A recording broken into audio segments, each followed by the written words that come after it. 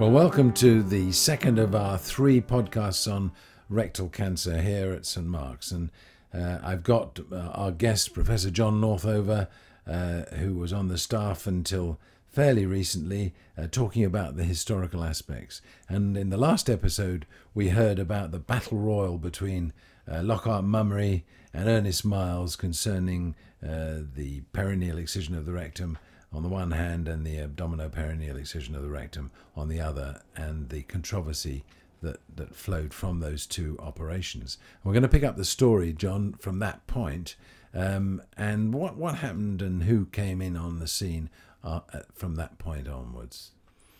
Well, as I said in the previous episode, Lockhart Mummery continued with perineal excision right up until he retired in 1934. Which was several decades after Ernest Miles had told the world about the radical excision that he was doing. But very interestingly, in the mid-1920s, a new surgeon joined the staff at St Mark's who had trained under Lockhart Mummery. He knew precisely how to do the perineal excision. And in fact, if we look at the films that we have of both Lockhart Mummery and Gabriel operating, the bottom end dissection is exactly the same, except that Gabriel's film is in colour, but the actual surgery looks the same. Anyway, the perineal excision was the only operation available at St Mark's at the time that William Gabriel joined the staff. He's known affectionately, by the way, by everybody at St Mark's as the Arse Angel. And he did something which I think can be seen as rather courageous. He was a new consultant. He's the new kid on the block. And the senior surgeon is telling everybody that they should be doing perineal excision still. But he saw that Miles had the right idea and the wind was blowing with Miles.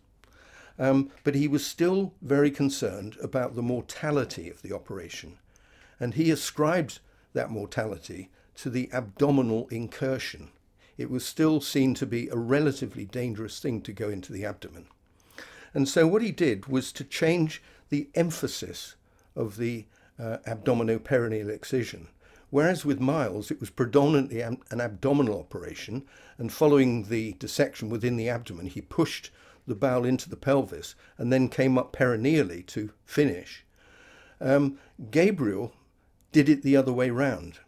And called it a perineo-abdominal excision of the rectum. I have to say, when I first started at St Mark's and didn't really know very much about why Gabriel was doing this, I thought that he was being a relatively cheeky boy and was changing the name of the operation simply to make it look as though it was a St Mark's procedure. But that's very cynical of me. In fact, he did have a very good reason. So he changed radical rectal excision from being predominantly an abdominal operation to being predominantly a perineal operation.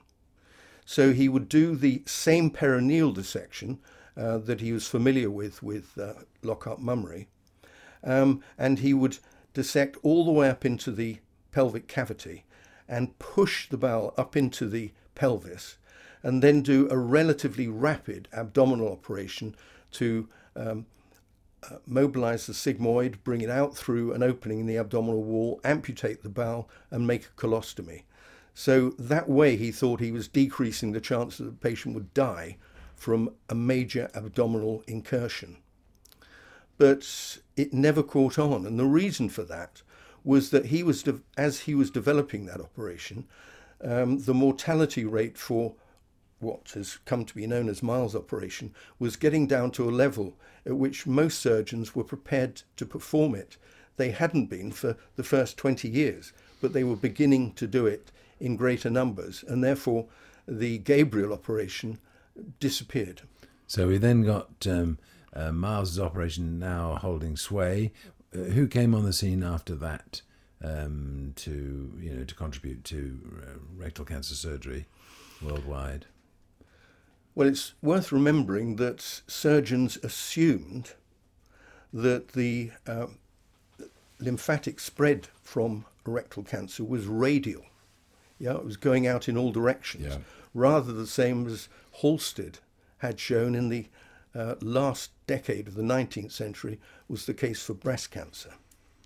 And so the idea that you could do anything other than take out the whole rectum for even a high rectal cancer, even sigmoid cancer, was anathema. It just wasn't accepted.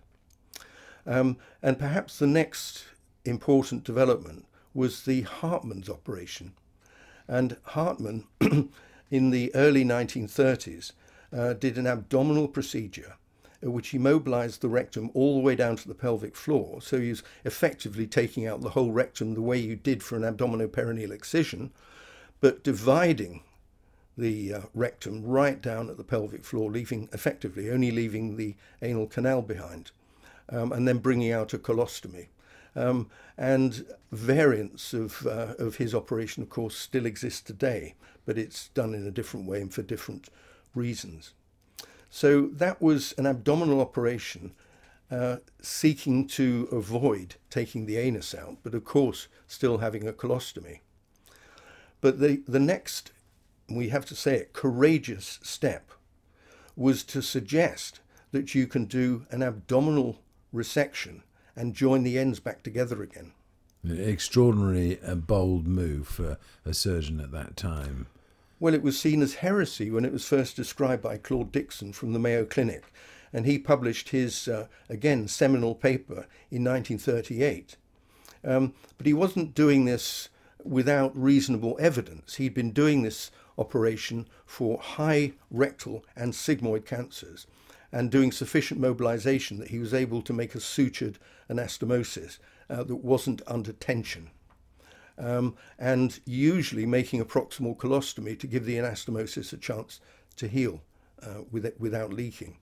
And this was seen to be heretical. Most surgeons thought that if you're going to treat rectal cancer, you have to take the anus out, basically. In other words, the whole rectum, and the anus had to come out with it. And it took really a long time for surgeons to adopt this.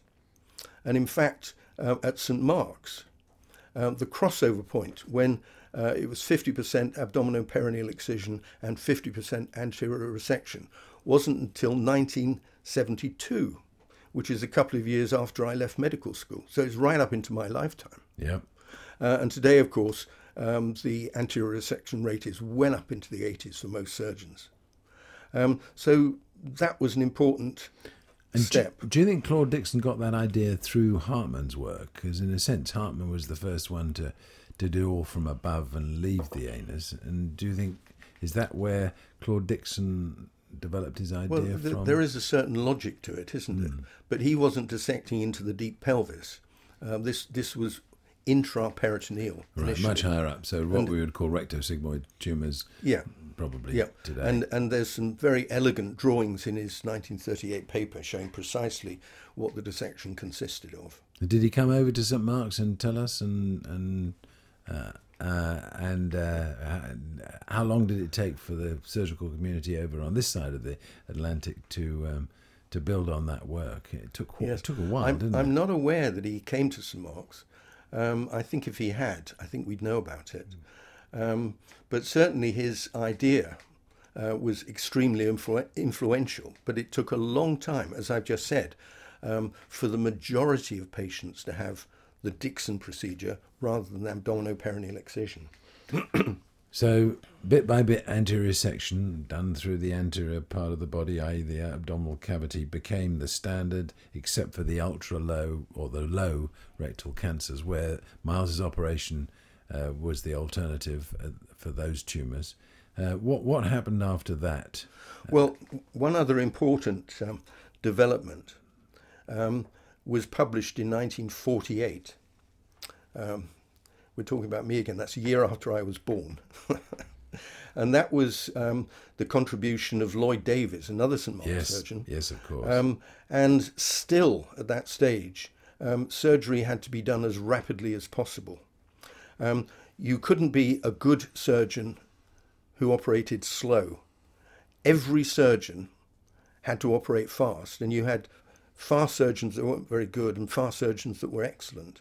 But the speed of the operation was still extremely important because the longer an operation went on, the greater the chance that the patient would develop something that was known as surgical shock. They just lost their blood pressure as if they'd had a big bleed, but they just became very ill after 4 hours or thereabouts.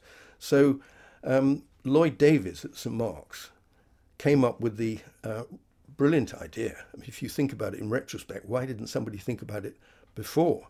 And that was, instead of having the two elements of the operation, the abdominal part followed by the perineal part of Miles' operation, you could cut the operation in half in terms of time by having two surgeons working at both ends and meeting in the middle. Dr. Livingstone, I presume, sort of idea. And they'd meet in the middle.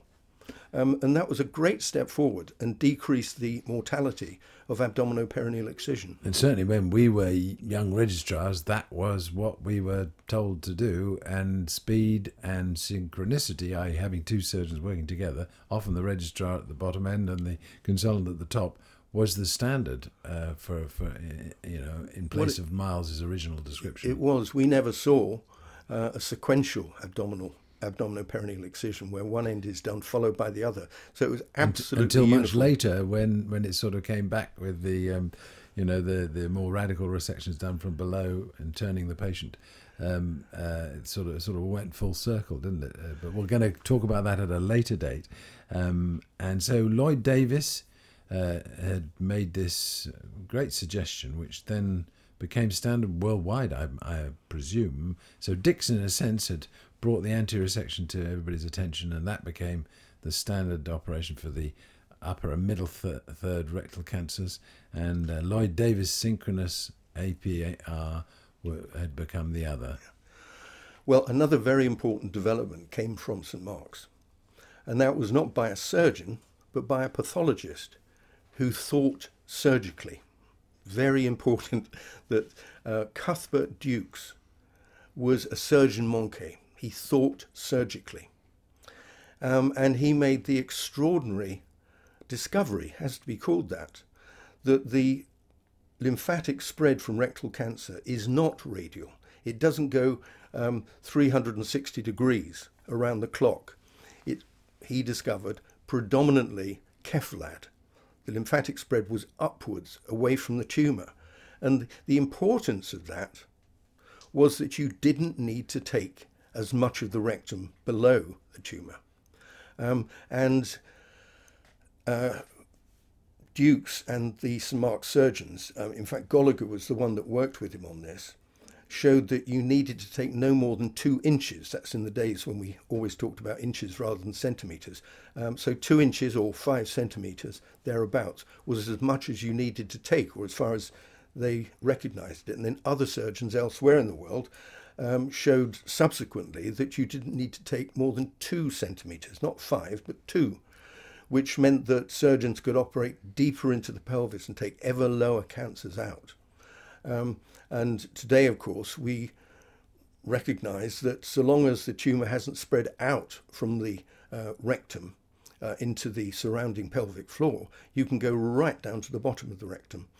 So that all developed as a result of Dukes initially showing that lymphatic spread was cephalad. And he did that with meticulous pathology specimens, and so which we have still lots of pictures here at St Mark's. And he did that over some years. It took a while to show everybody. Yes. Well, he had worked. what initially, or somebody was initially known as his lab boy. This was somebody who worked in the laboratory with him at University College Hospital before he came to St Mark's. And Dick Bussey was that lab boy. And he was 17 years old when he started And we both working. remember him well, don't we? We certainly do. He worked at St Mark's for almost forever, as it were. And in fact, and ironically, he died in St Mark's in his 80s from pancreatic cancer. But he, at the earliest stage, used to produce meticulous drawings of the specimens that the surgeons took out. And they were beautiful drawings. I mean, they're works of art. Yes, and extremely individual. Every specimen was drawn individually. And he would mark every lymph node that was in the specimen. They'd all be dissected out by Bussey. And the ones that had tumour in them, as determined by his boss, were coloured in black, and the ones that didn't have tumour in were white. And this was part of the development of the Duke's classification, all the specimens being meticulously dissected, so that he could then, Duke's that is, come up with his predictive classification that gave you an idea of the chance that the patient was going to be cured or disease-free at 5 years. And that classification has held sway. There have been plenty of modifications and so on since, but it's still, the basic concept is still so much in our minds when we think about rectal cancer. Let's go on, if we can, for the last few minutes to talk about the other technical advances that led to the ultra low anti-resection becoming possible. And one of the things that comes to mind, of course, is the staple instruments and the differences that may have made. And we'll be talking in the final episode about laparoscopic techniques and all the modern things, including the robots and so on, and the perineal, new perineal approaches to it all. But what about staples and the new concepts which came out in the early 70s to help us do the very low anterior resections? Yes. Well, most of the developments in rectal cancer surgery occurred in what we might call the Western world. But extremely interestingly, it was the Russians who first came up with the staple gun. The SPTU gun, I Yes. remember it well. And of course, this instrument, which we take so for granted today, was an extraordinary step forward. One thing worth remembering is that it had to be loaded individually. Between cases, it wasn't thrown away the way we do today, but it was a big chunk of steel. And once it had been cleaned, somebody had to sit down with a little pile of staples and load it. So it was pretty tedious, one assumes. And although a lot of surgeons were able to do hand-sewn anastomoses into the deep pelvis, and I used to do that. I used to see it as a surgical challenge to do deep. It wasn't always easy, was it? No, it and wasn't. also coloanal, they could do it from below as well, Yep. in a different form. It could. So the gun wasn't absolutely necessary in every case, but many surgeons didn't have the specialist skill to go into the deep pelvis for an anastomosis, and that's why for a lot of surgeons abdominoperineal excision remained predominant right up into the latter part of the 20th century. And we've got good data showing that some surgeons were doing 80% abdominoperineal excision still in the 1980s and 90s. So we've seen how the staples have helped the technical side, but that's led to the concept of total mesorectal excision, which has been emphasized by Professor Heald. Where does that sit in this story? Well, this is an enormous part of the story. It was actually somewhat controversial when he first described it. But the basic concept is that the rectum has to be dissected perfectly if you're going to minimize the chance of local recurrence. And although people before Heald recognized that there was a plane between the mesorectum and the pelvis, or the sacrum predominantly, they didn't emphasize it, they didn't evangelize it the way that Heald did. Heald described very clearly in 1982, yet another seminal paper. We've got 1908, we've got 1932, and now we've got 1982. When Heald published a description of the technique and some patients in whom he'd performed it. So a meticulous, slow dissection to make sure that the mesorectum and its surrounding mesorectal fascia came out intact. Now, one important thing is that the necessity for speed had somewhat been set aside. You could be a good surgeon who was slow, as opposed to just a decade or so before when you had to operate fast. So Heald described this operation which he called total mesorectal excision, or TME. And for most surgeons, it was a slow procedure. And if it had been described 20 years earlier, it would have been a non-starter, because it can take really quite a long time. Before that time, before Heald, indeed, when we were students and young trainees, our bosses used to take a great delight in shoving their hand down behind the rectum, literally taking a few seconds from the top end of the rectum down to the pelvic floor, and then pushing the rectum forward. And because there was a potential vacuum where they'd done that, there was this extraordinary noise that we all came to know and love. This sucking noise as the rectum was mobilized. Well, Heald set that aside. He showed quite clearly that you had to do this dissection beautifully. And he evangelized it. He went around the world telling surgeons this is what they had to do. And not just telling them, but teaching them how to do it. He would do the operation in hospitals around the world. And you can see how the surgical results changed as surgeons, particularly in Scandinavia and Northern Europe initially, showed that their local recurrence rate fell away over a period of a decade usually. So this was an enormous step forward. It wasn't an absolutely new idea, but the key thing that Heald gave us was his evangelism.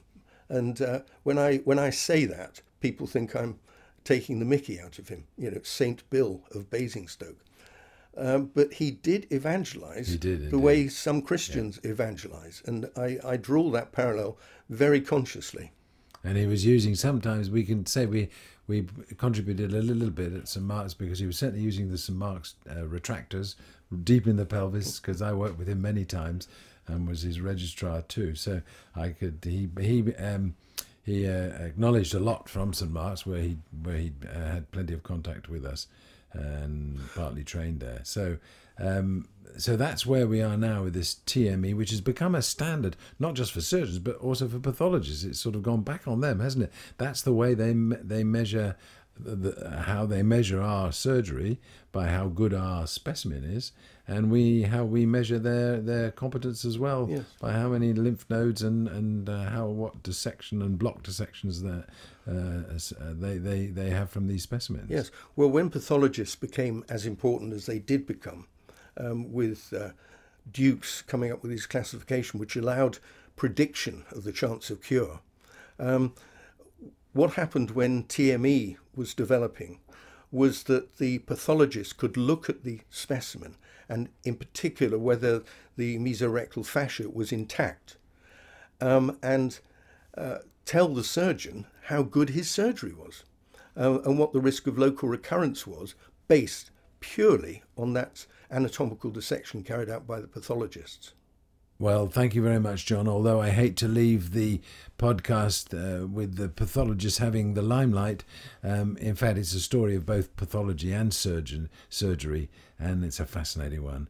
In the next podcast, we'll be looking at some of the new developments, the latest developments in rectal cancer surgery, including the extraordinary ability of the radiologist to give us really detailed images beforehand, and the robot to take us forward after that. But thank you very much, John, for what was a great podcast.